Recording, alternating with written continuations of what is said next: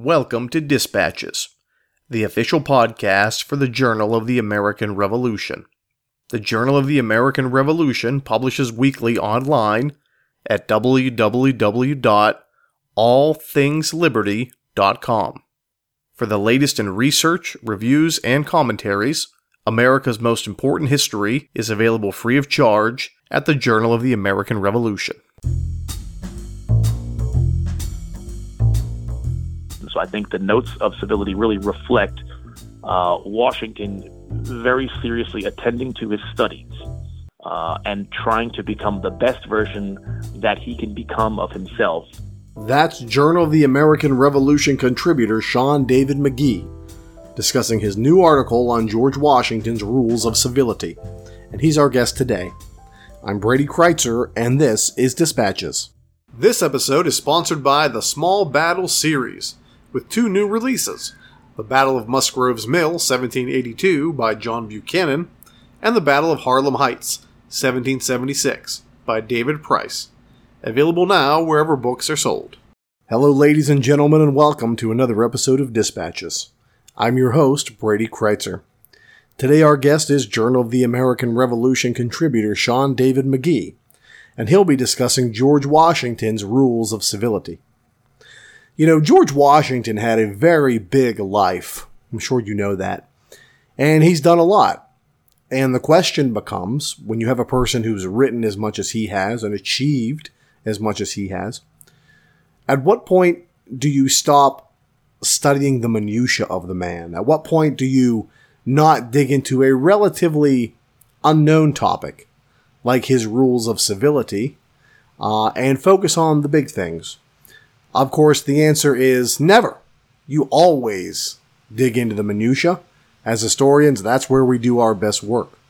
Shawn David McGhee reminds us of that. So sit back, relax, and enjoy our interview with Shawn David McGhee.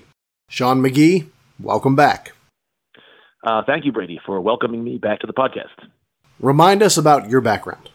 I'll keep it much briefer than last time. As far as my academic background is concerned, I earned my MA in American History at Rutgers University at Camden and completed my PhD in History at Temple University.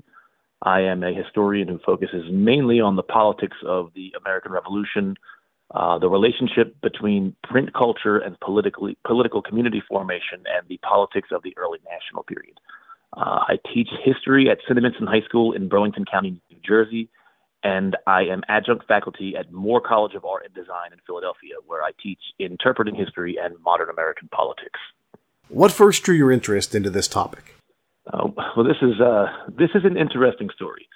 My second paper, published in the Journal of the American Revolution, is titled "Reframing George Washington's Clothing at the Second Continental Congress." It's an exploration into sartorial politics, how historical actors have ultimately used clothing to project things like, competence, power, and proficiency in a given scenario. What I set out to do in that paper was really rehabilitate Washington's sometimes ridiculed decision to wear his military attire at the Second Continental Congress. And in that paper, I wrote in passing that Washington had early on been given some degree of training in the importance of clothing. His mother was in tune with fashion and fabrics, and he dressed perfectly for horseback riding and hunting and that sort of thing. And Washington's handwritten Rules of Civility stressed the importance of keeping clothing neat and appropriate for the occasion.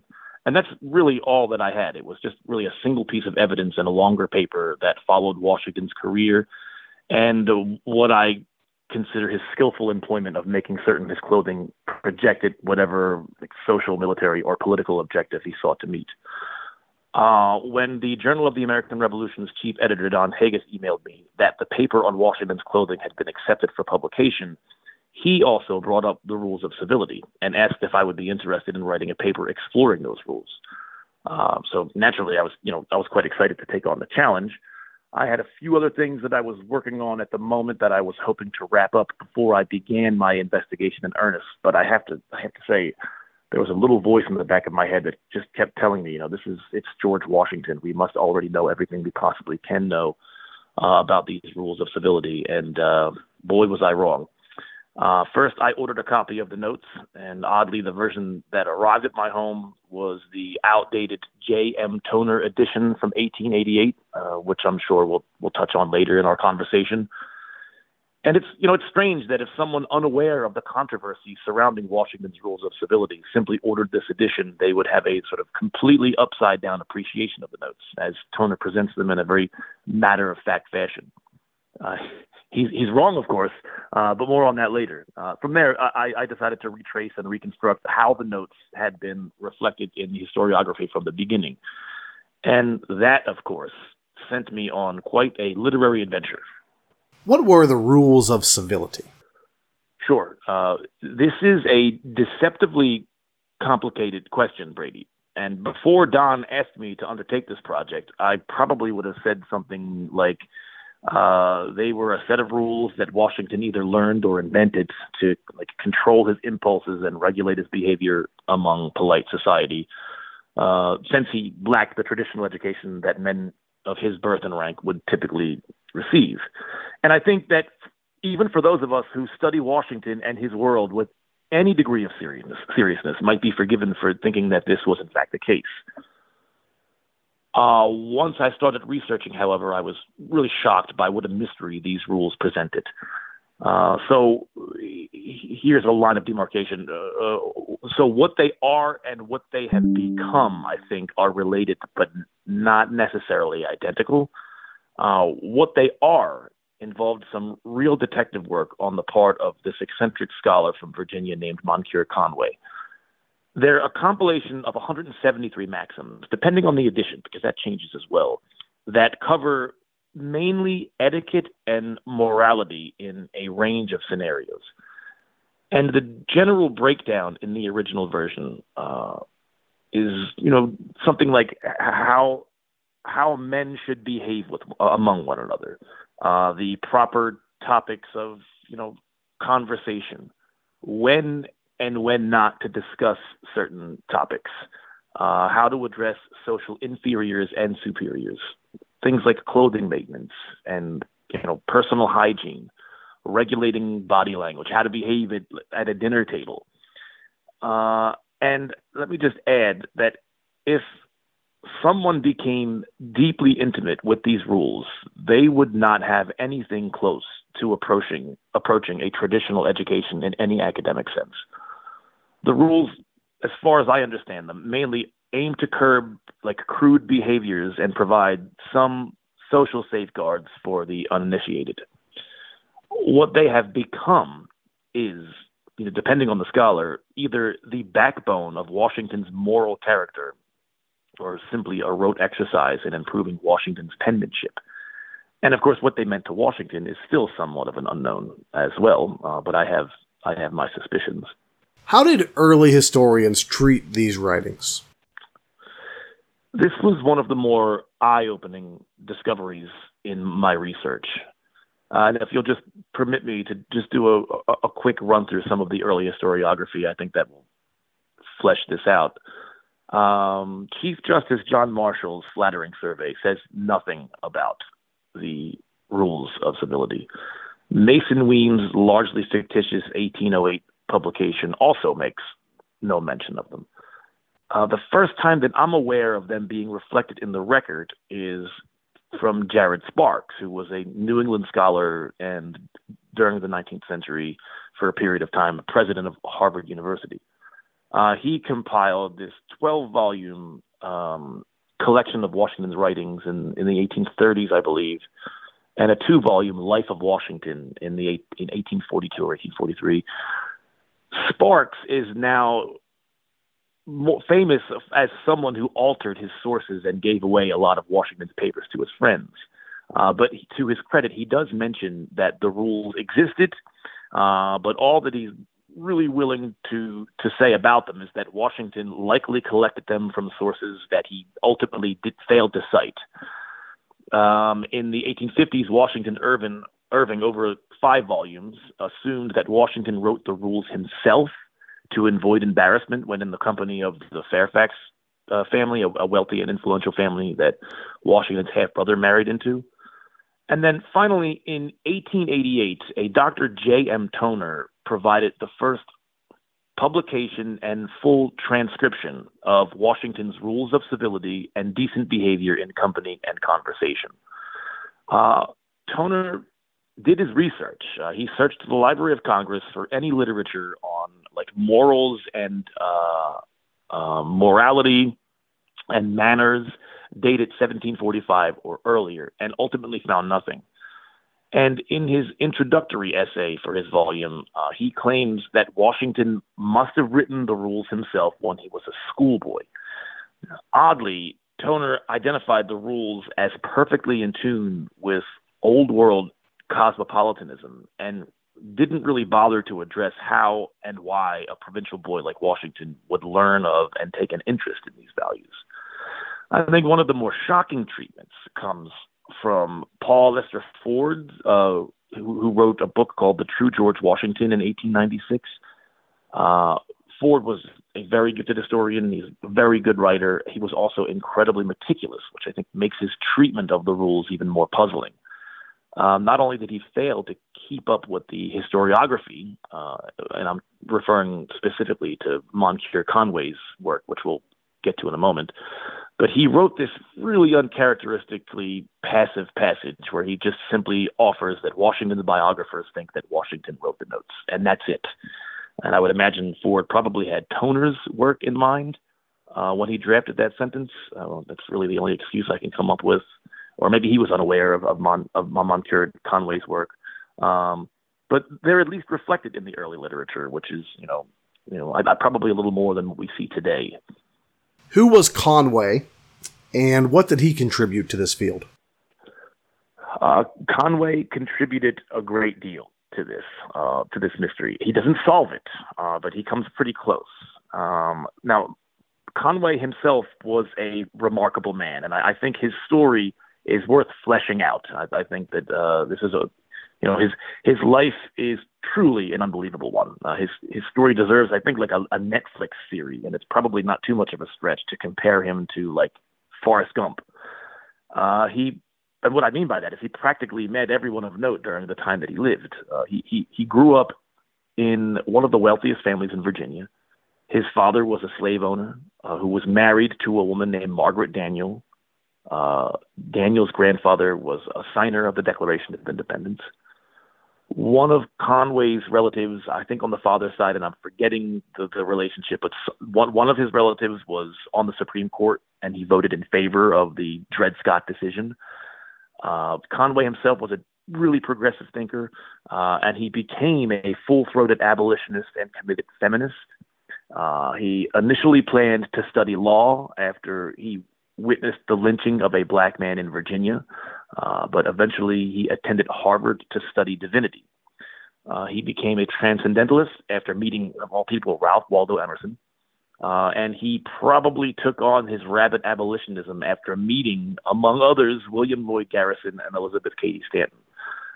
When the Civil War breaks out, he's a very serious, committed pro-union character who, goes on a lecture tour and writes a book that's pro-union, which earns him a meeting with Abraham Lincoln, where Conway urges Lincoln to support abolitionism to weaken the Confederacy. I mean, it's really a remarkable story. One last note, and then I'll move on from this. While in D.C., he runs into a few dozen of his father's escaped slaves, and he buys each of them a train ticket to escape to Ohio, and he goes with them at great personal risk. And after the war, he moves to England to become an advocate of women's suffrage. And his friend circle in England includes Charles Dickens and Charles Darwin. I mean, this is a remarkable character. He eventually becomes a biographer. He writes a book on Thomas Paine, and he writes a book on Edmund Randolph, who was the Attorney General under Washington. And after J.M. Toner's book came out, he decided to write a book on Washington. Now, here are Conway's contributions. When he travels back to Fredericksburg, Virginia, he begins to scour the municipal records, and he discovered that the first school in Fredericksburg was a school that was organized and set up by French settlers, and that the first teacher was also from France, a guy by the name of James Marie. Marie moves from France to England in 1726 after he's ostracized by his family because he converted from Catholicism to Protestantism. And Marie really becomes the key for Conway's understanding of the notes of civility. When he finds out that French settlers started the school and the Frenchman Marie was the teacher in the school, he becomes convinced that Marie must have been the teacher of Washington and that the rules of civility must have been French in origin. And when he revealed that assumption to a friend of his in the British Museum, this friend actually alerted Conway to the existence of this old book that was in French and Latin. Within the pages of that book, to Conway's delight, he found most of Washington's maxims. And what Conway did then is he traces the origins of this manuscript to this 1595 publication that was written by someone from the College of La Flèche. You'll forgive me for butchering some of the French pronunciations. They shared the manuscript with a neighboring college.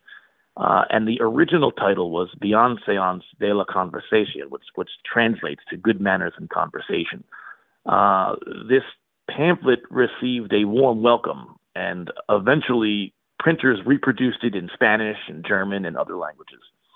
Now, Conway next learned that there was an English edition called Youth's Behavior, or Decency in Conversation Among Men.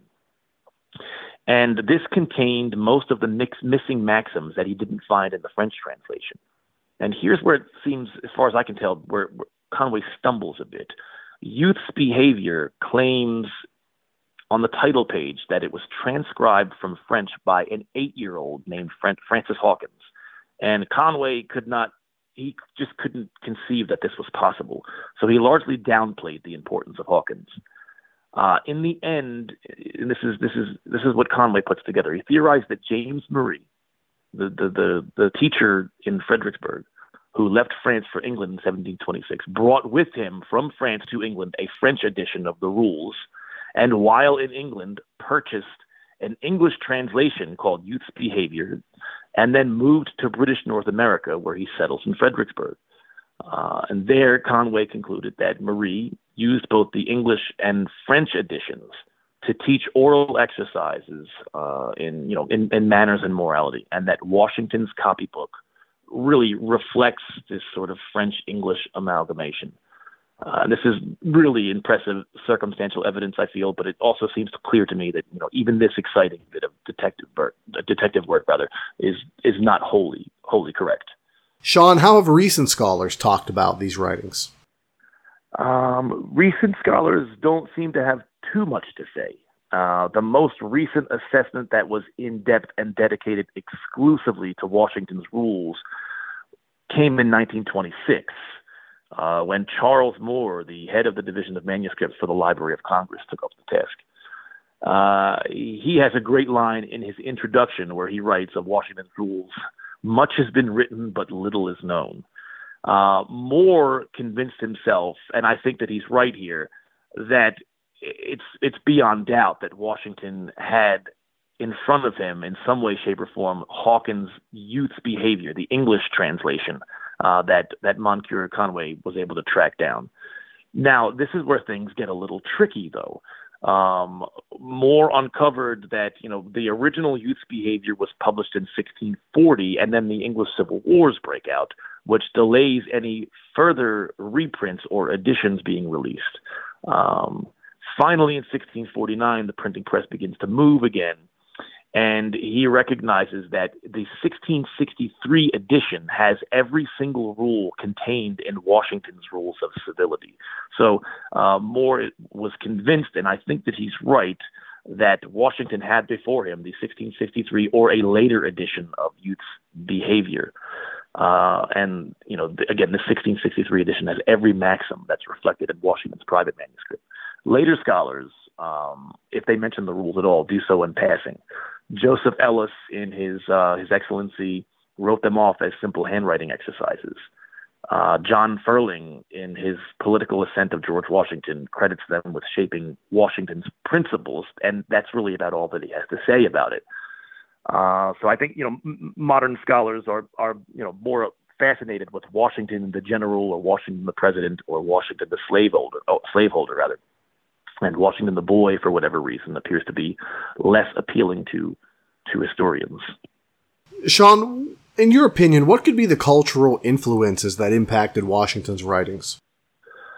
I think the cultural influences of the day are reflected pretty clearly for Washington. I think trying to attain a level of education that he was denied for personal reasons. I think George Washington saw multiple goals when he copied these rules. From experience, I've come to the conclusion that whenever a historian is asked an either or type question, the answer is usually a little bit of both. Did Washington copy the rules down to live by them or to practice his handwriting? I think he practiced his penmanship while attempting to ingrain the lessons he was copying. After all, Washington is aspiring to be an 18th century gentleman, and 18th century gentlemen sought to improve themselves constantly. So the cultural influences of the day, I think, we're going to find them there, right?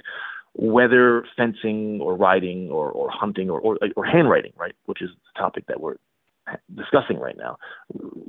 An 18th century gentleman would be, really focused on realizing his moral, physical, and intellectual potential.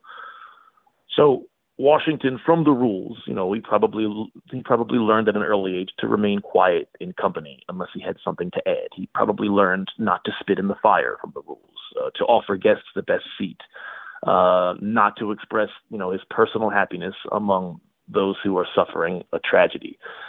Really, all the social etiquette needed to navigate what I think is a pretty judgmental and carefully calibrated social hierarchy. But while learning these principles, of course, he mastered beautiful and ornate penmanship. I mean, if you take a look at the rules of civility, they are both readable and attractive on the page, which would have been the goal, right? Utilitarian and aesthetically pleasing.